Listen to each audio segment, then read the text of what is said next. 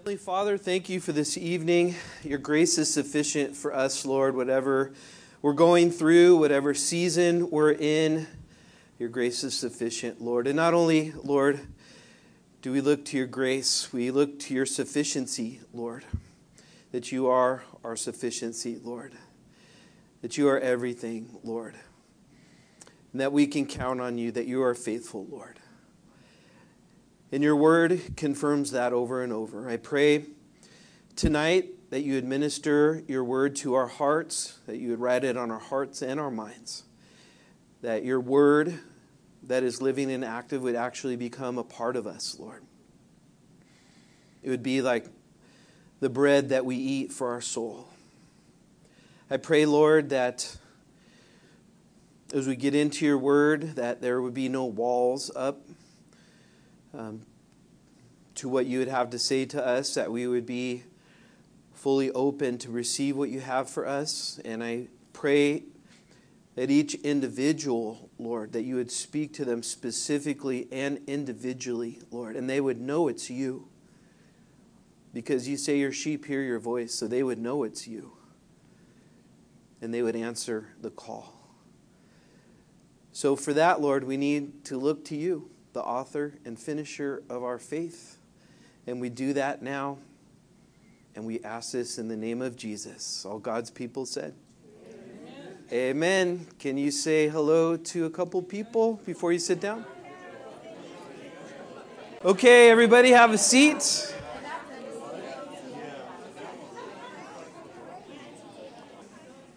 All right, take out your Bibles, please, and turn to the book of 1 Corinthians. Starting a new book tonight, and I'm excited. There are so many, this is like a highlight book. It's like everything you're just highlighting through it, just like, wow, wow, wow, wow. At least that's how I was. So maybe that's just me, but as we begin the book of 1 Corinthians, it's a little introduction. We're getting to see how the Apostle Paul, who wrote the book of 1st and 2nd Corinthians, we're getting to see how he took seriously the Great Commission. So the Great Commission Jesus laid out for the church, found in Matthew 28.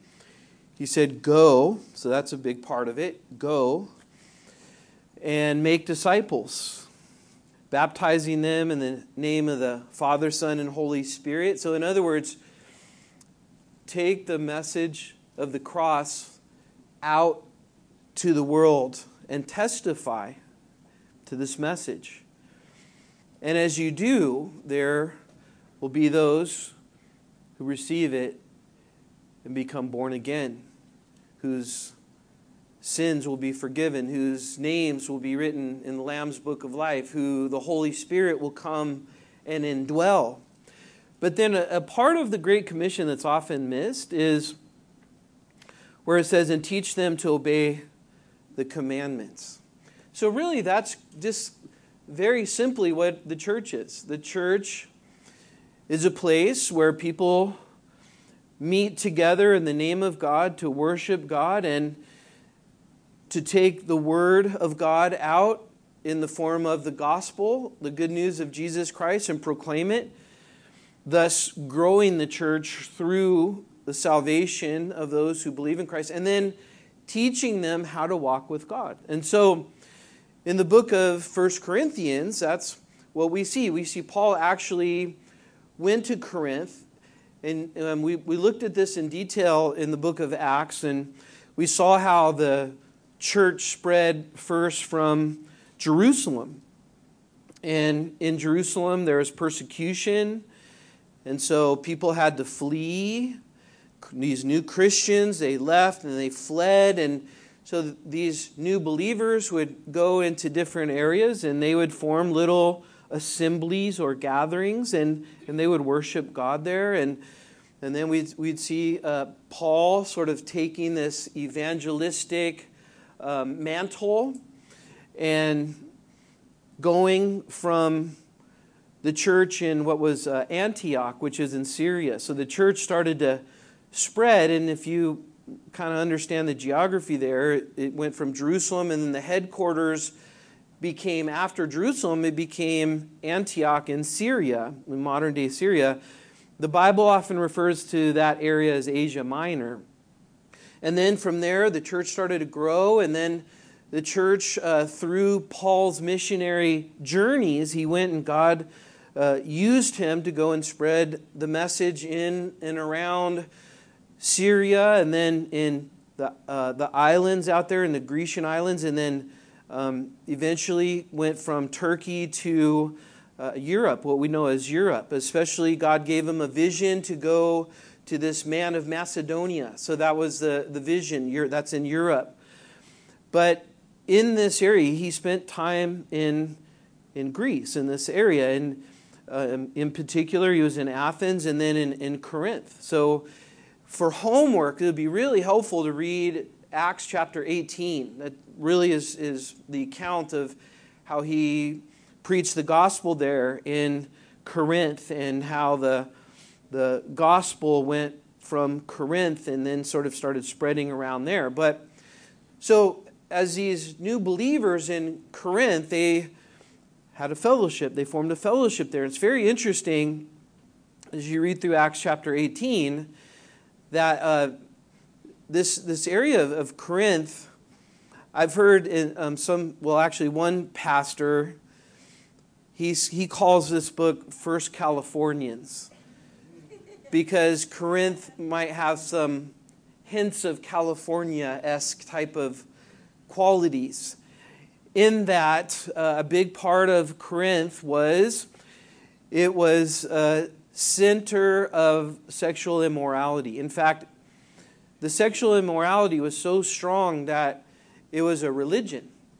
So they had this Acropolis, this huge rock, and on the top of this rock would be like really a mountain, but this huge rock, they'd have a temple to Aphrodite, which was the sex goddess. And you have to think about the Greek gods and the Grecian Empire, and all that was going on during that time. So they were worshiping a pantheon of worldly gods. They were Zeus and all these, Diana and all these things. This was the center of all of that. So they had all these pagan religions. Sexual immorality was very rampant in the form of it was a religion. So I find it interesting because that's the way I see the movement of sexuality, or sexual immorality, I should say. It's like a religion. It really is. The LGBTQ and all that, and the development and advancement of that, it's like a religion. People worship that. They have their banners, they have their anthems, they have their slogans, and it's a religion. So it was like that in Corinth. And in Corinth, they'd have temple prostitutes, and a lot of them were slaves. So a lot of slavery during that time too.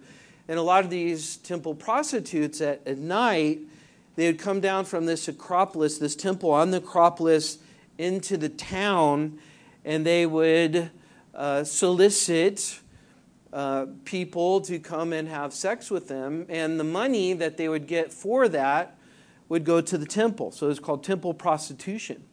So it was a religion.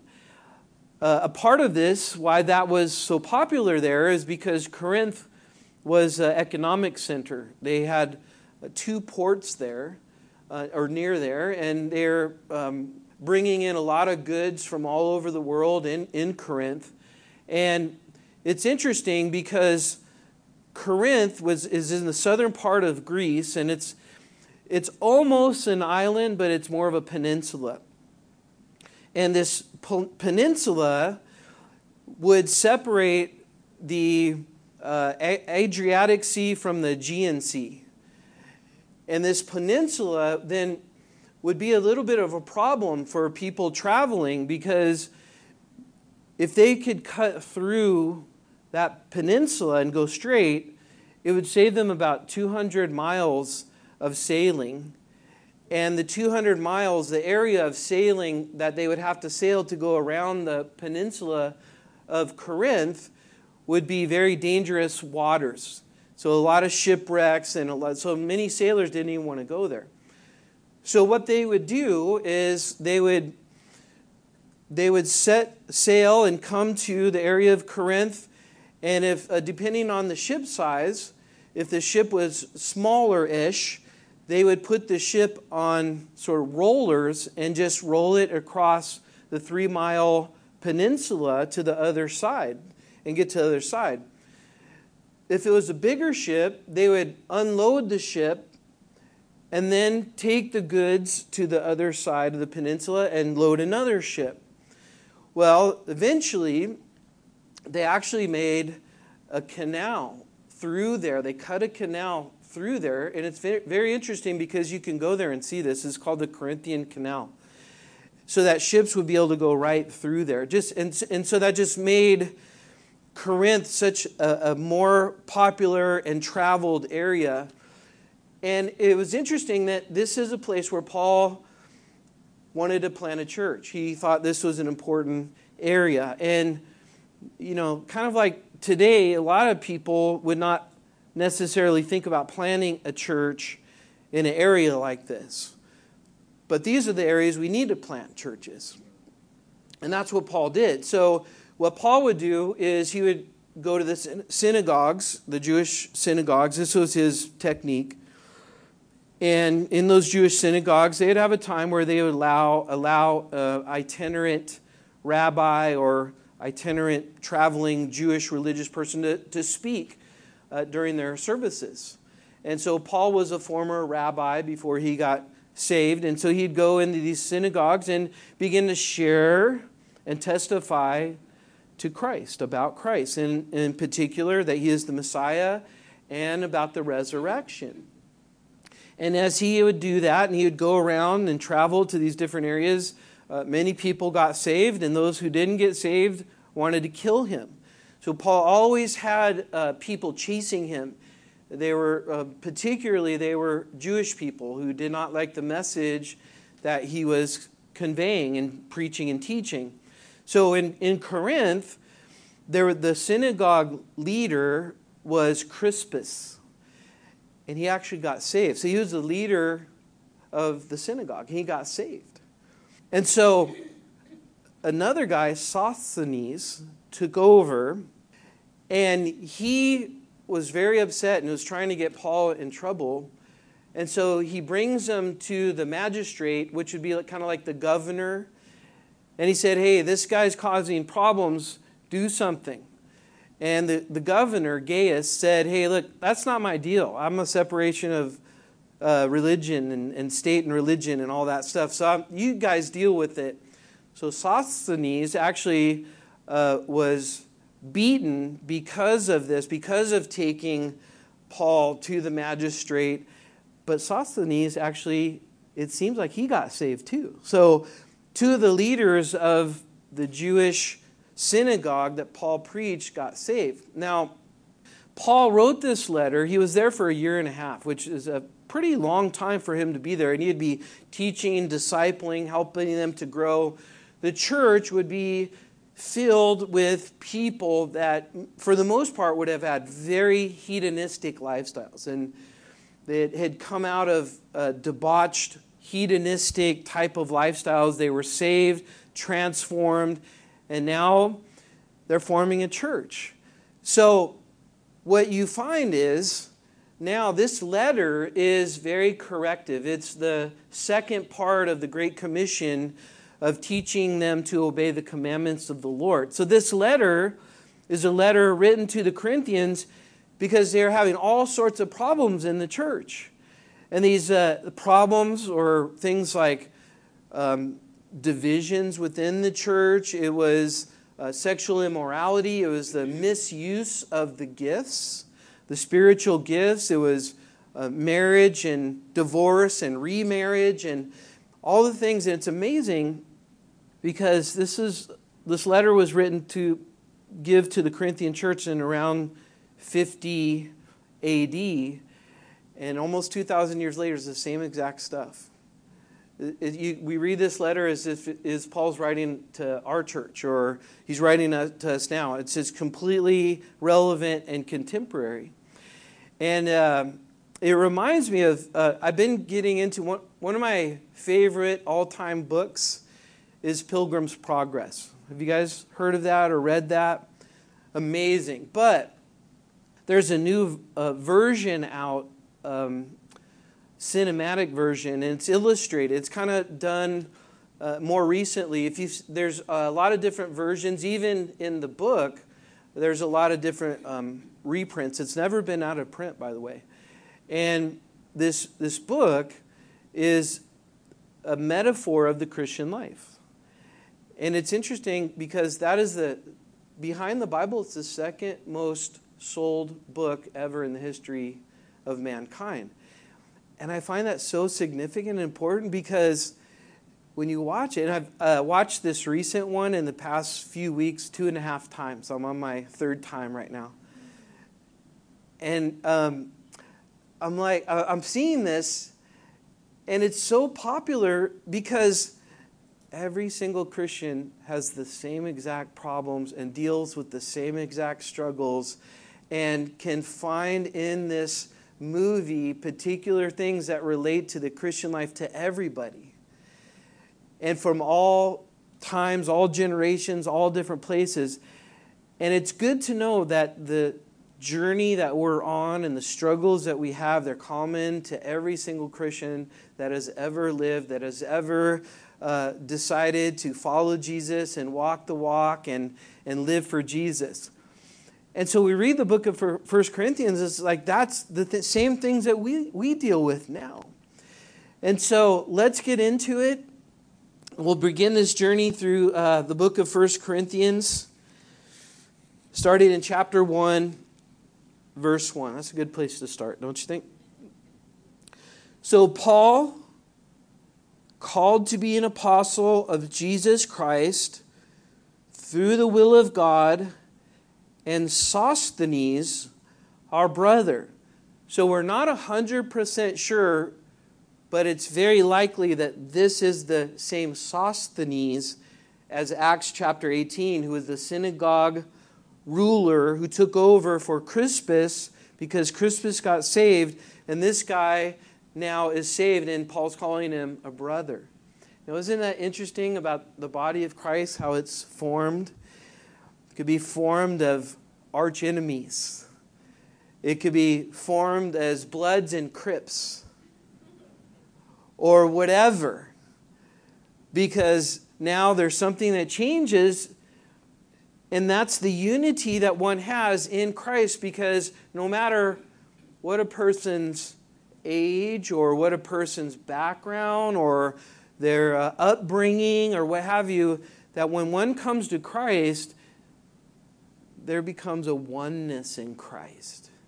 And really, that's what this whole book is about. It's about unity. It's about the unity of the body of Christ. And it stresses the importance and how do we stay united, because there is a great emphasis in the Word of God about the importance of unity and the fact that we stay united, because united we stand. And Satan is always looking to divide, and always looking, whether that's a family, whether that's a friendship, whether it's a body of Christ. That's his game plan, is to divide. And so Paul is writing this letter, and he starts off saying, look, there was someone that should be an arch enemy of me, and now he's a fellow brother in Christ. And he's also setting out that he is an apostle. He's showing his credentials and his authority that he has not from man but from God, because he was getting pushback.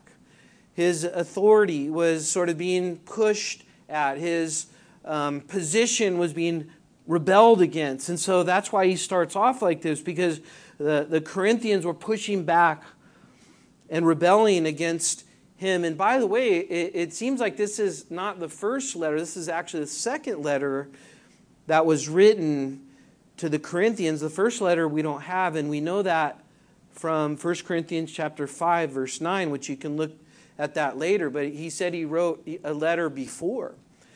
And then now he's writing this letter because there is a family of the house of Chloe.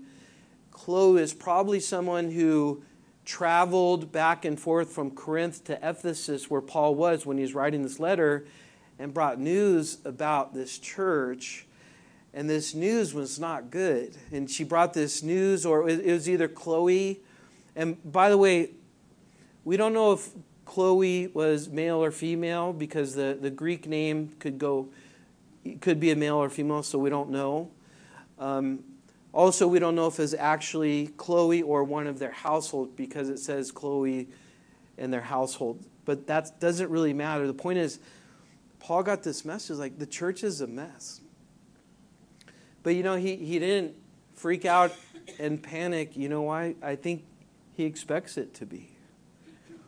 Because when you have a bunch of forgiven sinners gathered together, it's going to be pretty messy. There's going to be problems. But he tells us to deal with those and work through those, more and most importantly for the glory of God, secondarily for the walk of the individual. So he addresses this letter, and he says God called him. He has a calling to be an apostle of God. And notice in the first 10 verses the usage or reference to Jesus. It's 11 times in 10 verses. So his way of dealing with issues is to bring the focus back to Jesus. And I love that. In verse 2, he says he's writing this to the church of God, which is at Corinth. To those who are sanctified in Christ Jesus, and those who are called to be saints. That word "to be" is probably italicized in your Bible, meaning it's not in the original. It literally says called saints. It says, with all who in every place call on the name of Jesus Christ our Lord, both theirs and ours. We could camp this night and next week and probably 2 more weeks just on these 2 verses, but we're not going to do that. But clearly Paul is introducing himself to this church. They would have known him, of course, but he's establishing the importance of their relationship with God first and foremost. That's why he calls them the saints. And many, not many, but Roman Catholicism, saints, people, after they die, if they've done and met certain criteria, biblically, every believer in Christ is a saint. We see that here, very clear. So he calls us saints. He calls us sanctified. What does that mean? Sanctified is a term that we find originally used for the instruments that were used in the temple. They were set apart to be used for God. So, just think about, in another sense, think about your, say your silverware at home or your dishes. Like, you may have certain ones set apart for when special people come over. So this is kind of like that. He's saying that now that you are believers, you are saints. God sees you and refers to you as a saint. And your life in this world is completely different because your life is to be set apart for God's use. Do you see how much is just woven and embedded in these statements? So the view that the Bible gives us of what a Christian is often very different of what our culture tells us a Christian is. And so just to put it simply, a Christian is one who has been changed by God to the extent that their life in this world is completely different. Their role is completely different. And their life in this world is not about themselves, is not about what they get or what they gain. It's simply and solely about Christ and about being set apart for His use. So think about that. Is that how we see ourselves as believers in Christ? So he's telling the church at Corinth that's all messed up. He's saying, that's you guys. So he's trying to reestablish where they were when they got saved. So there's a big difference between getting saved and then the process of sanctification. So now he's working on that sanctification, or working on that development of their life in Christ. And so in verse 3, he finishes and he says, so grace to you and peace from God our Father and the Lord Jesus Christ. He says, I thank my God always concerning you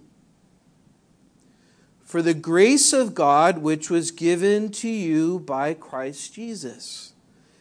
This is a way that Paul is acknowledging that it was solely the work of God in these people's lives. And remember, these would be a lot of times, these would be people that we would think, like people, they're so bad they can never get saved. That's what we would think. That's what is often portrayed.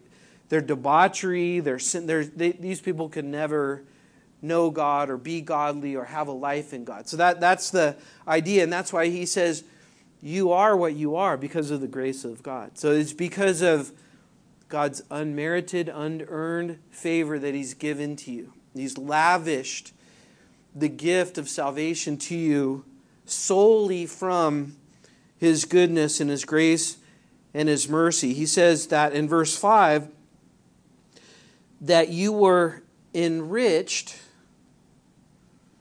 and that word enriched means super abundantly rich in everything. Notice he's using these words really carefully, by him. So he's saying God has lavished his love and his grace upon you to the extent where you become new creations in Christ. You're brand new people. You've been set apart. He said, now you are spiritually capable of growing in that relationship. He says how? Look at how. In all utterance and all knowledge. So he's saying that's how you grow. It's the Word of God. And it's the Word of God that's being uttered, and your knowledge of God that's growing. And this is the privilege of a believer, I think, sometimes is overlooked so much, that we have the opportunity, as the veil has been torn in two and there's no restriction and no barrier, that you and I can go as far as we want with God. And we can be enriched. He puts no limitations on it. It's completely now, as believers, up to us of how far we want to go. And he's saying it's through the knowledge of God. He's encouraging them to keep growing. And he's saying that because he's about to correct them. And that's often where many barriers and roadblocks are put up, is because of the lack of desire to want to face the things that are keeping us from God, the things that God wants to remove in our life, the things that God wants to grow us in. And so he's laying this all out there, because this is going to be a heavy letter for them. So he's telling them, look, you're different, and I have the authority to do this, and it's important that I do it. I don't want to do it, but I love you so much, and I want to see you grow. That's my whole thing. I want to see you grow, and I want to see you live in accordance to the salvation that God has given you. So he says in verse 6, are you guys counting the Jesus Christ? Are you circling that? How many are we up to now? Probably like 6. He says, even as the testimony of Christ was confirmed in you. In other words, you're true believers. He says, so that you come short in no gift. That's his desire. Eagerly waiting for the revelation of our Lord Jesus Christ. He was commending them on these things. Well, he was commending them because they truly took seriously that Jesus could come back at any time. He's commending them that they were watching and waiting, that they heard and believed the teaching of the rapture of the church, and they thought it could come any time. And it says they were eagerly waiting for that. In verse 8 it says, who will confirm to you the end, that you may be blameless in the day of our Lord Jesus Christ. And then he says God is faithful. Why does he say that? It's because he is acknowledging and pointing out that God's going to do this work in you. It's God who will work this out in you, because he's faithful, by whom you were called into the fellowship of his Son, Jesus Christ our Lord. This is amazing, because he's pointing out what happened when they got saved. And it was now this fellowship that they were able to have with God. So fellowship with God, that's what happens when we get saved, is we're able to commune with God. That's what was lost in the garden when sin entered. And now he restored that. This is the greatest thing that can happen to us, that we can have fellowship with God, that we can have communion with God, that we can walk with him, enjoy him, talk to him, have him talk to us. This is amazing. And he's telling them that, look, this is amazing, all these things that have happened to you. And I want you to experience the fullness of all that's available to you. That's what he's saying. I don't want you to come short of anything that's available to you. What he's saying is, when you get saved, he's talking to the Corinthians, when you got saved, that just began this incredible journey with God. That just started it. So if we ever think that ends it, when we get saved, it's done, and now we can go and not worry about God, that's wrong. Because when we get saved, it just starts. We start living for him, enjoying him. That's the beginning, and that's what he's saying. He's saying, hey, I heard this news, and I don't want you guys to miss out on the fullness of all that God has for you. In order for that to happen, I have to tell you some things. I have to tell you some things that are wrong. So he starts telling them. In verse 10, he says, now I plead with you. So this is a pastor's heart. This is a minister's heart. This is someone who cares so much about him. He can't bypass this. He can't let this go, because he would look at himself as the father of their faith. And the time that he spent, think about the time that he would spend there and sit with them and eat with them and talk with them and share with them, and he knew them like that. And he said, look, I'm hearing these things. It's messy. I get it. It's messy. But here, listen. Here's a couple things. Here's how to fix the mess. But notice he starts off. The first thing is you need to be fixated on Jesus. That's why 10 times or 11 times in the first 10 verses that he talks about Christ. You need to be fixated with Christ. That'll solve a whole bunch of your problems. So here's some particular things as he's pleading with them. And notice he says, brethren, which means he's talking, this is inner church communication. This is not people are saved talking to people who are not saved. This is like an in-house dialogue. I plead with you, brethren, by the name of our Lord Jesus Christ, that you all speak the same thing, that there be no divisions among you, but that you be perfectly joined together in the same mind and in the same judgment. That word division is interesting. It's where we get our English word schism, and the Greek word is schismata. And it's the word that's used for tearing a garment. So you think about tearing a garment. It's not seamless. It's not pretty. It's not where someone can look at this division, like if you tear a shirt, you know something's wrong no matter how much you try to fix it up. So what he's doing is painting this picture of how serious division is.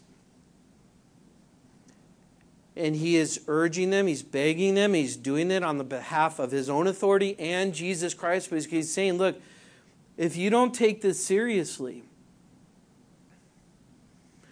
there are huge repercussions that can happen because Satan could get a foothold. That's the thing. Satan could get a foothold. And when you tear something, there's violence there. It's ugly. It's not good. And so that's why he uses the word joined together. That word's a medical term. So that word joined together would be a medical term, sort of like if you were to join two bones together again, so they would fuse back together. Maybe you'd have to put screws in those bones or something like that, so they would graft together again. But what he's doing is saying, don't be okay if things are not okay. That's what he's saying. Don't be okay if things are not okay.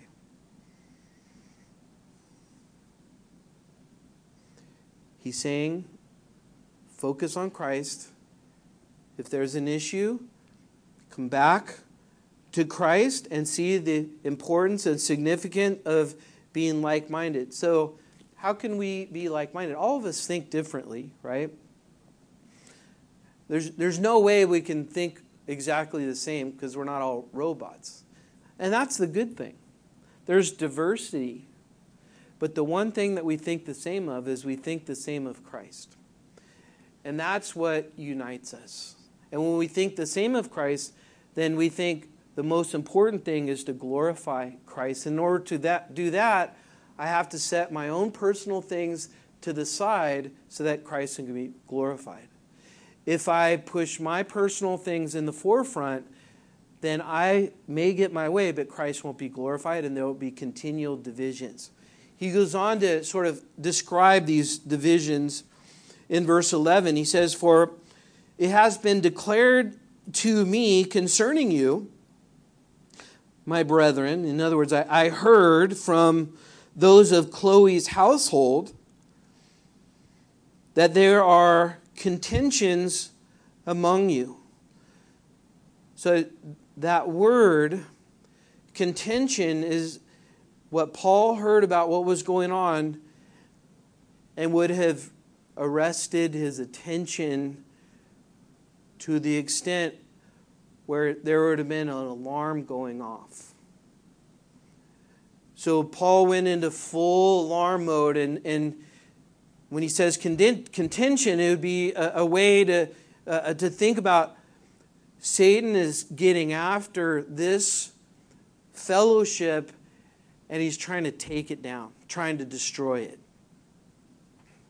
So in verse 12 he says, "Now I say this, that each of you says, I am of Paul, I am of Apollos, I am of Cephas or Peter, or I am of Christ."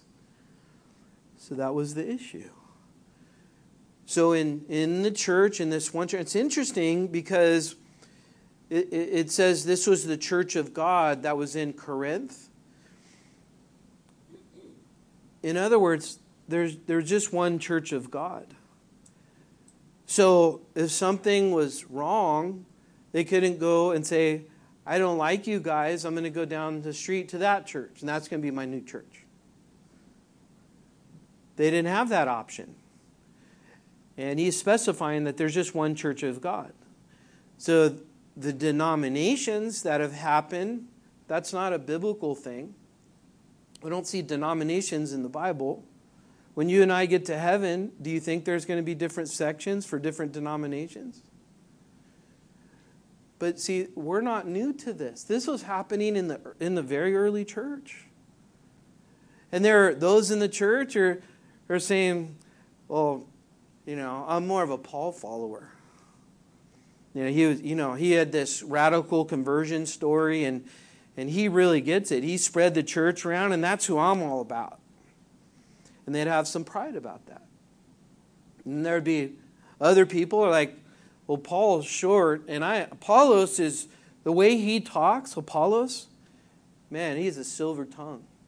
When he talks, I just melt.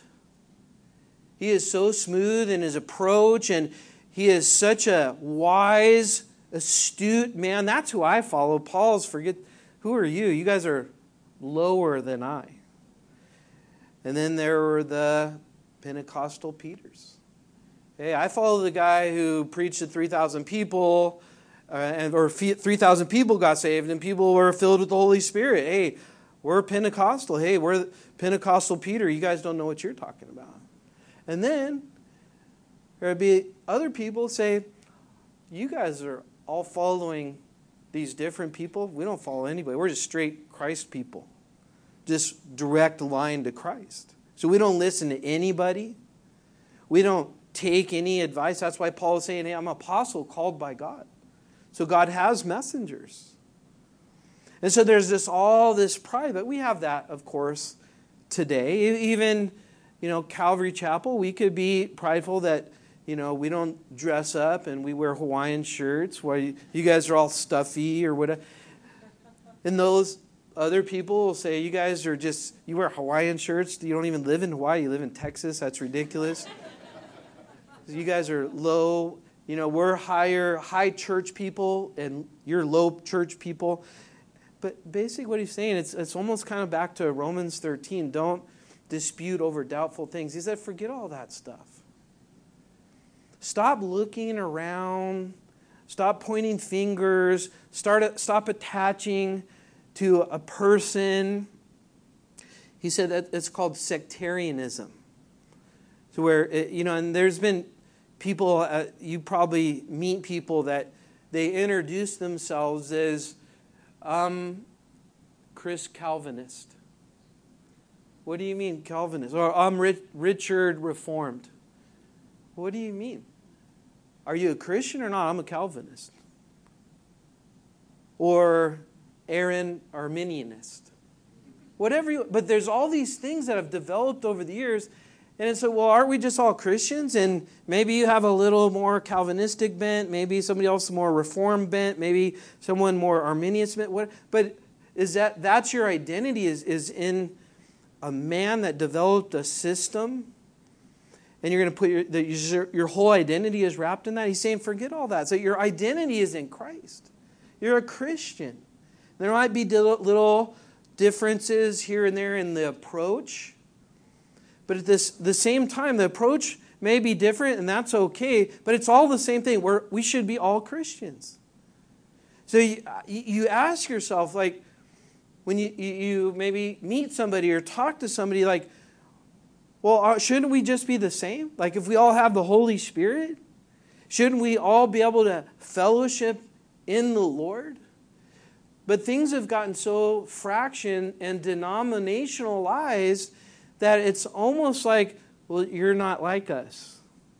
And there's an uncomfortable feeling if someone has a different method in which they worship. I'm not talking about unbiblical things. I'm just talking about stylistic things.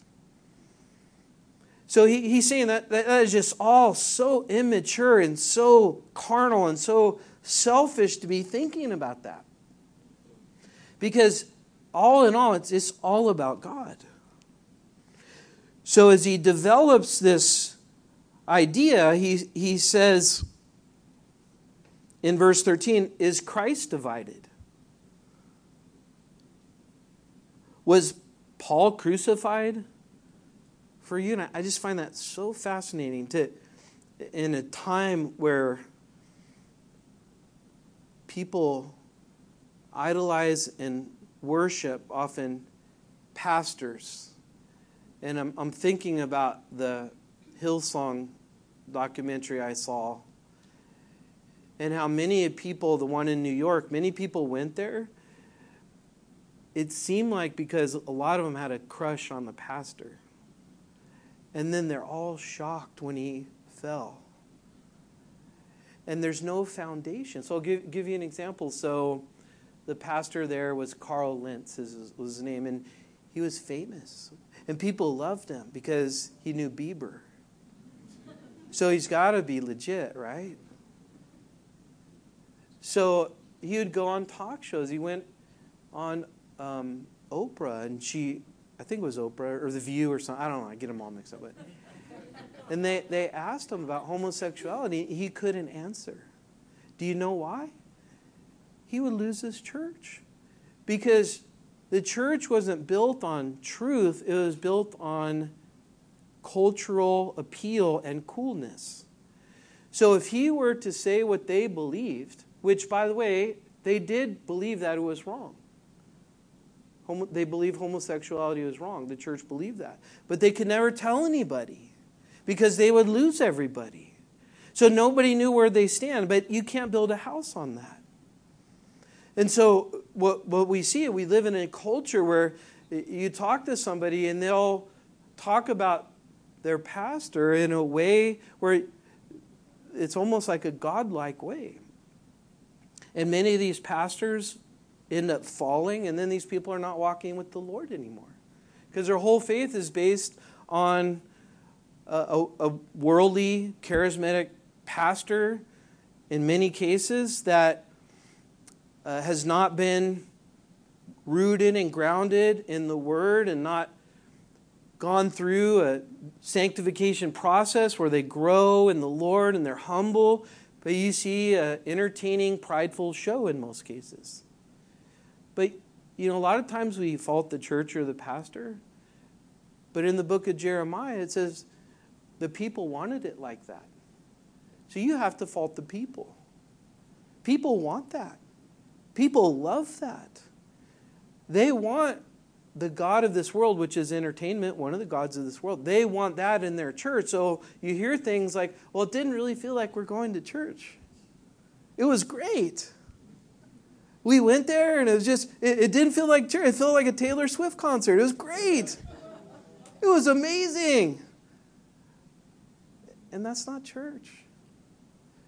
If the Word of God is not front and center, that's not church.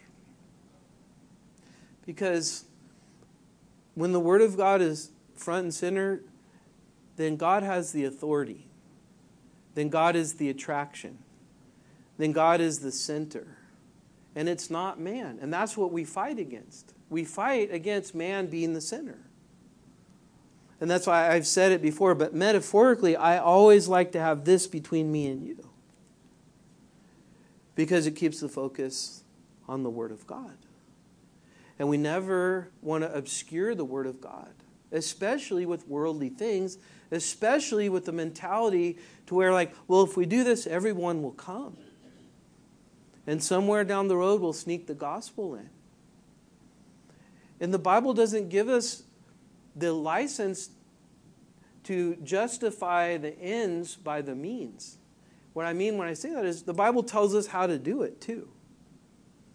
The Bible doesn't say we can make up our own stuff and call it the Lord. And that's what we're seeing here. That's what he's saying. There are people who are just fascinated with individuals. And that should be sort of a red flag. Not in every case.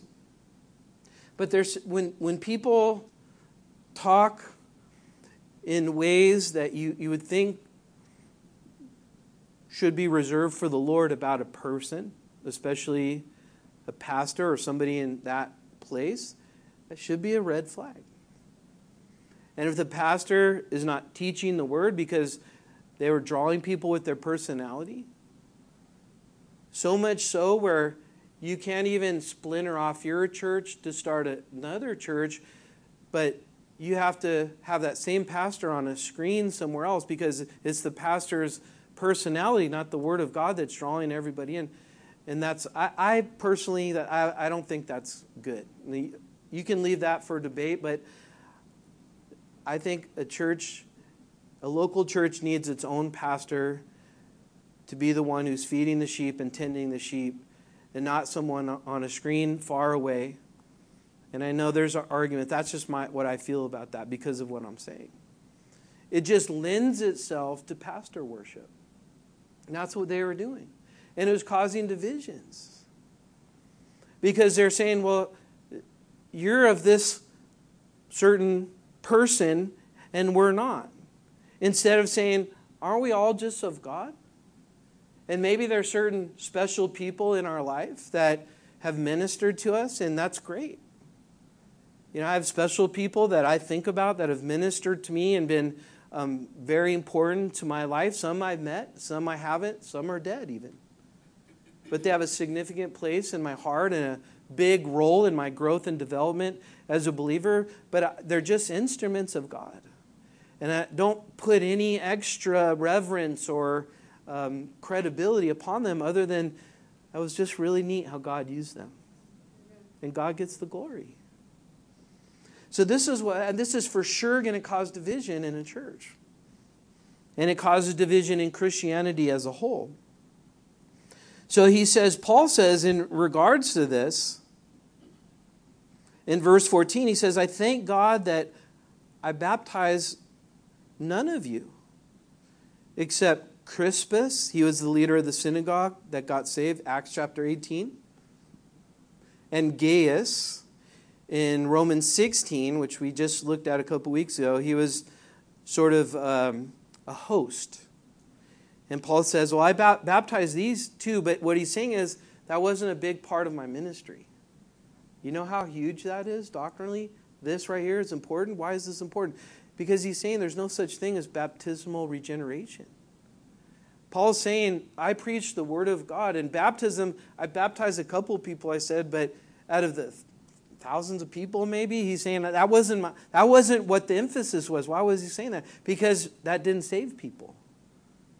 Baptism is an act of obedience. And if you are a believer, you should be baptized. There's no reason you're not. And you're in disobedience if you're not. But it doesn't save you. It doesn't save you. And Paul was saying, look, I went and some of you people are glorifying me and elevating me and putting me on this pedestal. And he's saying, look, I was fulfilling my role, what God had called me to do, to preach the gospel. And he empowered me to do that. And I didn't even baptize all of you, except for a couple. And he says the reason why, in verse 15, he says, lest anyone should say that I had been baptized in my own name. So he didn't want people to brag like, you know who baptized me, right? Yeah, you may be of that guy, but you know who baptized me, right? He didn't want that. So he purposely foresaw the possibility of that happening. And so he kind of bowed out a little bit. He kind of said, my role is to go and preach and spread the good news and plant churches. And then there's other people. Imagine all the people needed to baptize. So he's saying that there's other people needed. And he's stressing the fact that the church is made up of one body, but many members. The church are those believers that are empowered by God with spiritual gifts, and that's spread across the whole body of Christ. So everyone participates in the work of God, but at the end of the day, he gets the glory. He said in verse 16, he says, yes, I baptized the house of Stephanas. Besides, I do not know whether I baptized any other. And so he's starting to remember Crispus and Gaius, but I think Stephanas too, their house. And I think that's it. But the point is, he's saying that wasn't a big thing in what my calling was. In verse 17, he says, for Christ did not send me to baptize, but to preach the gospel. So what does that mean? That means there are other people to baptize because baptism was important to the church. Not essential for salvation, but it's important. So there must have been all kinds of unnamed people baptizing these people. But God had called Paul to preach the gospel, and the way he did it, I love this. It wasn't with wisdom of words, lest the cross of Christ should be made of no effect. Man, you know what he's saying? Did you know Paul was very gifted, very trained, very smart? And he was in Greece. This is the home of philosophy. You know what the word philosophy means? Love of wisdom. This is all the birthplace of philosophy and all of this stuff. And he's there in the area of Mars Hill, in the area of Athens. That's where they developed public speaking and oratory skills and all of these things.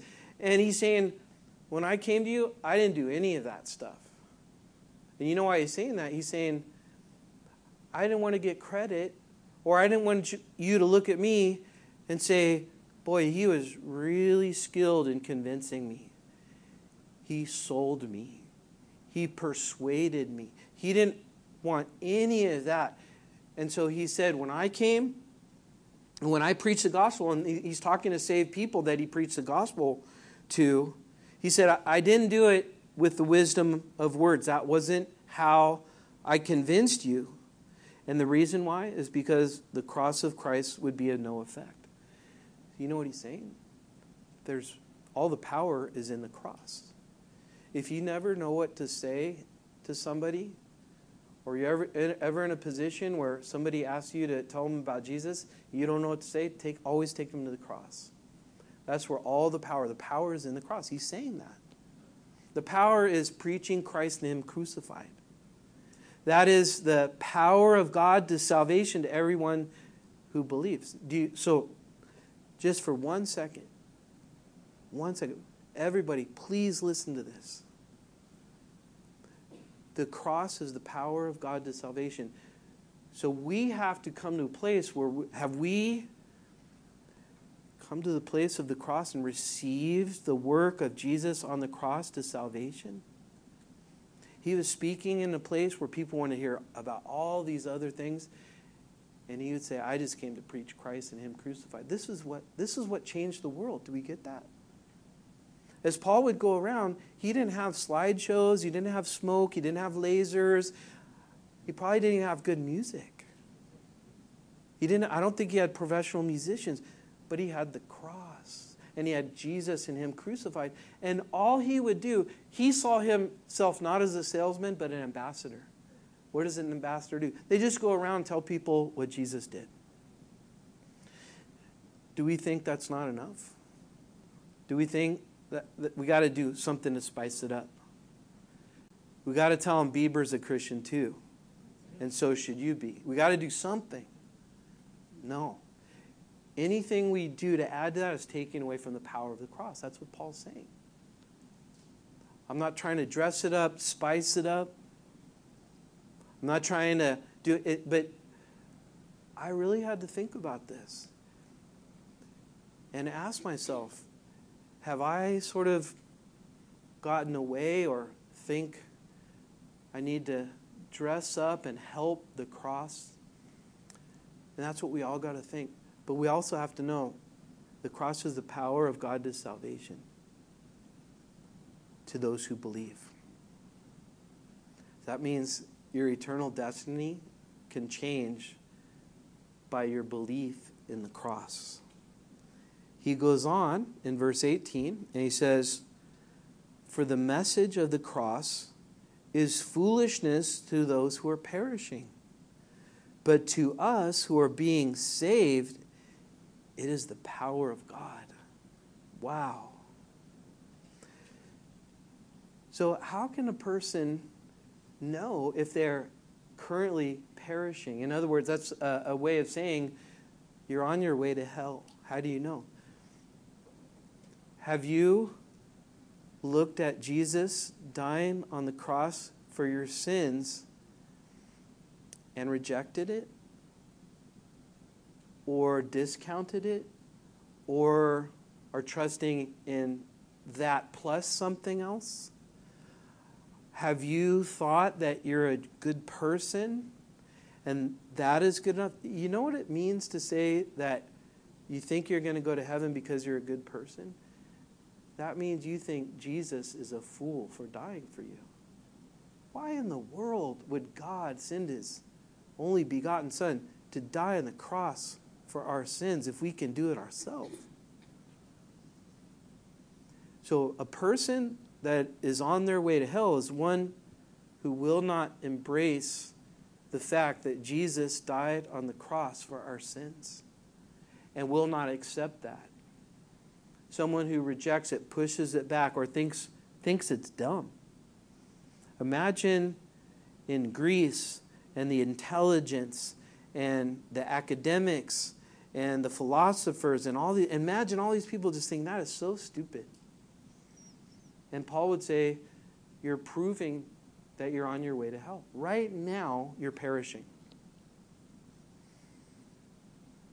But to those who are being saved, it's the power of God. So if you're a believer, you know what that means. You know the power that's in Jesus. You know the power of receiving his death on the cross. You know how you've been changed and you live in that power every day. And he continues on. He says in verse 19,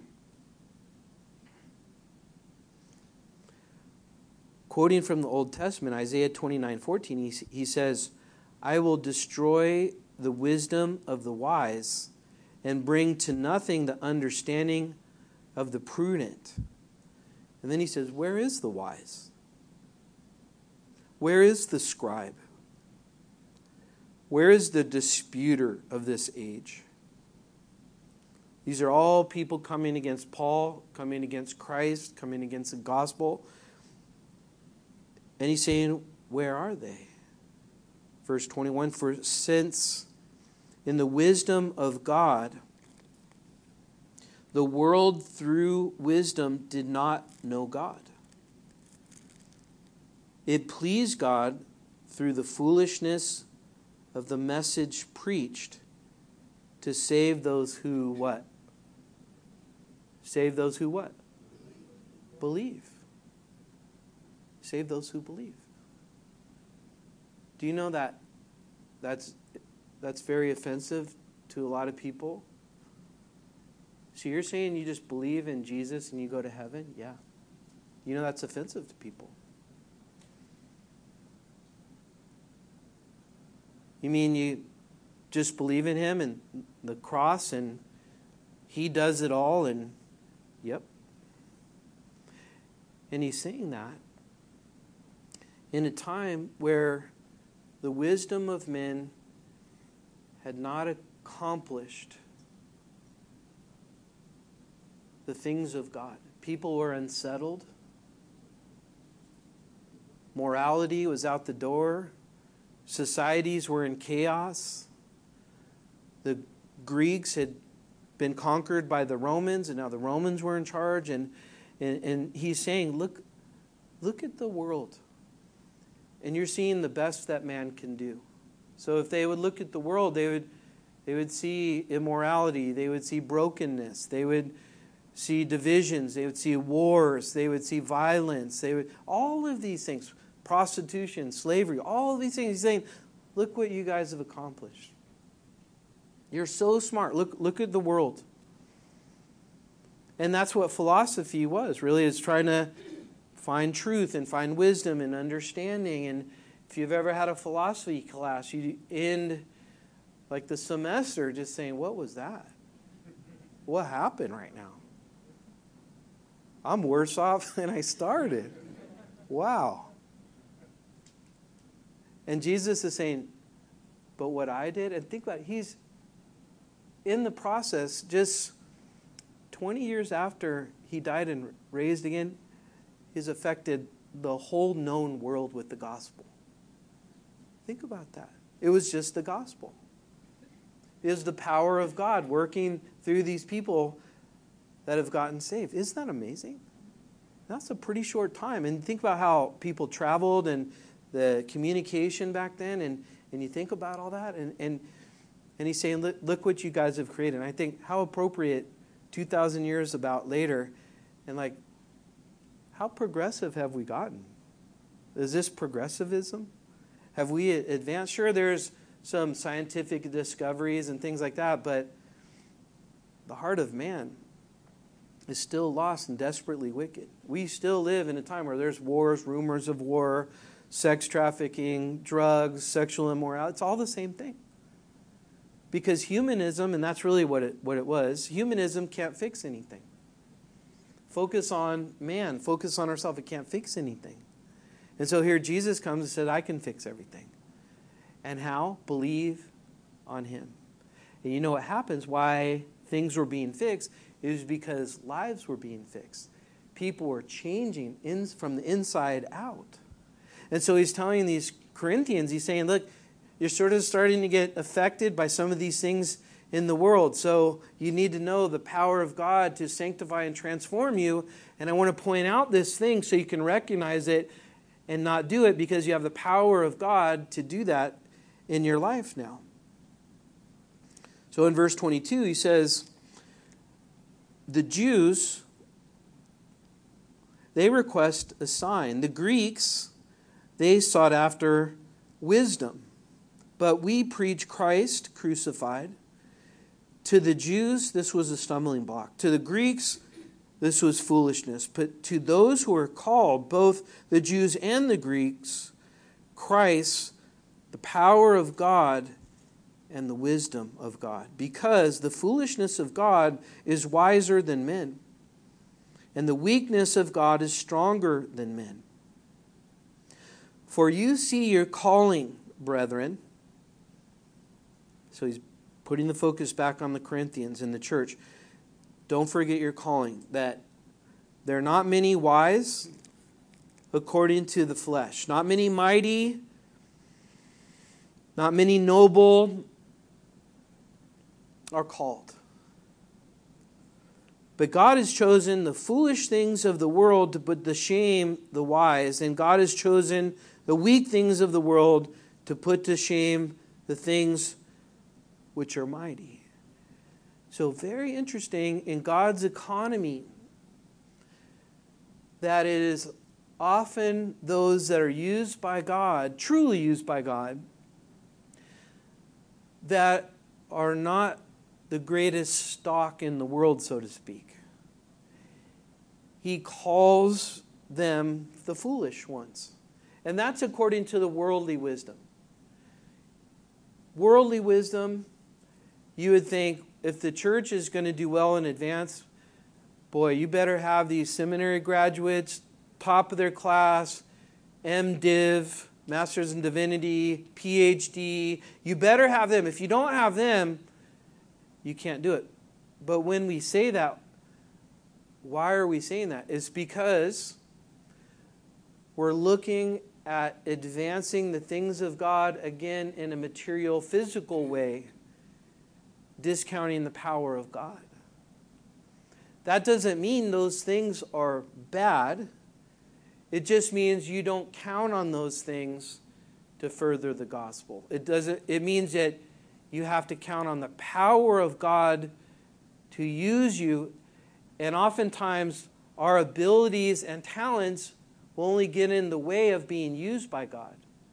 So if you're extremely talented, if you're extremely smart, if you're extremely charismatic, extremely witty, praise God, but don't use that to further the gospel, because it only get in the way of Christ. And that's why sometimes it's harder for people like that.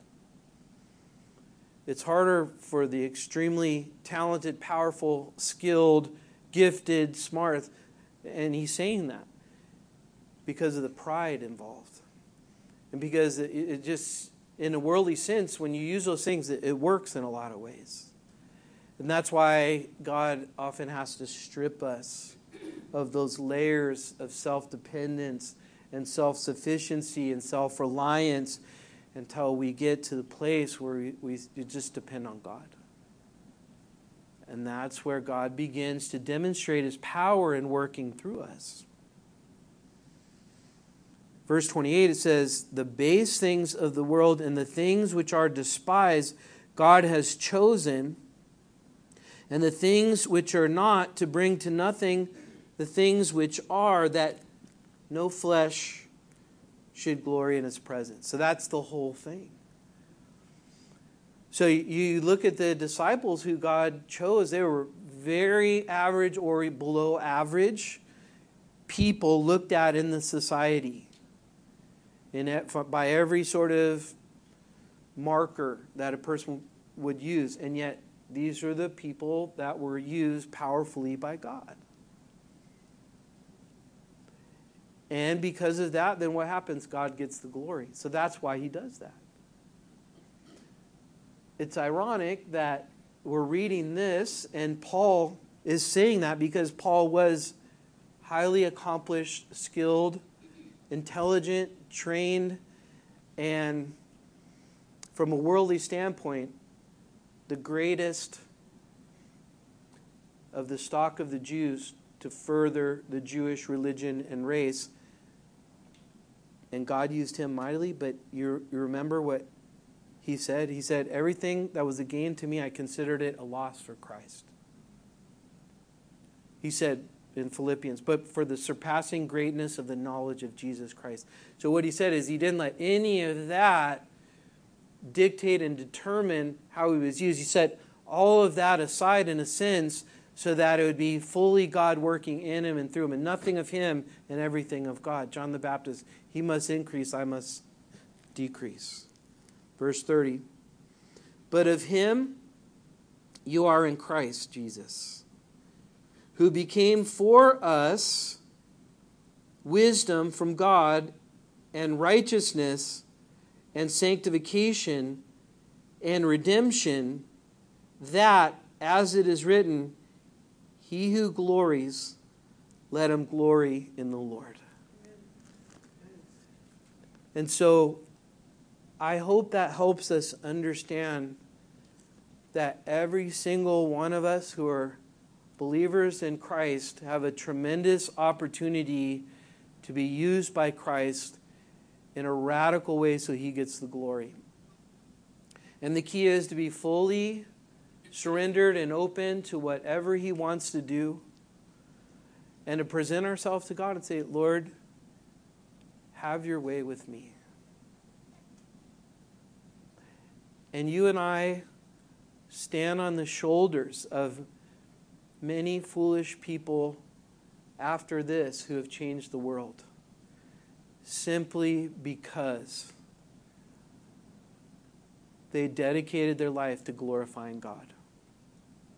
And they kept their eyes on Christ, and they lived their life not expecting great or big things, but expecting God to be faithful to them. And I believe we are in a time where whatever the opposite word of revival is, what is that? What would be the opposite word of revival? What? Dying? There's got to be a better word. But anyway, we're in that. That's happening. But here we are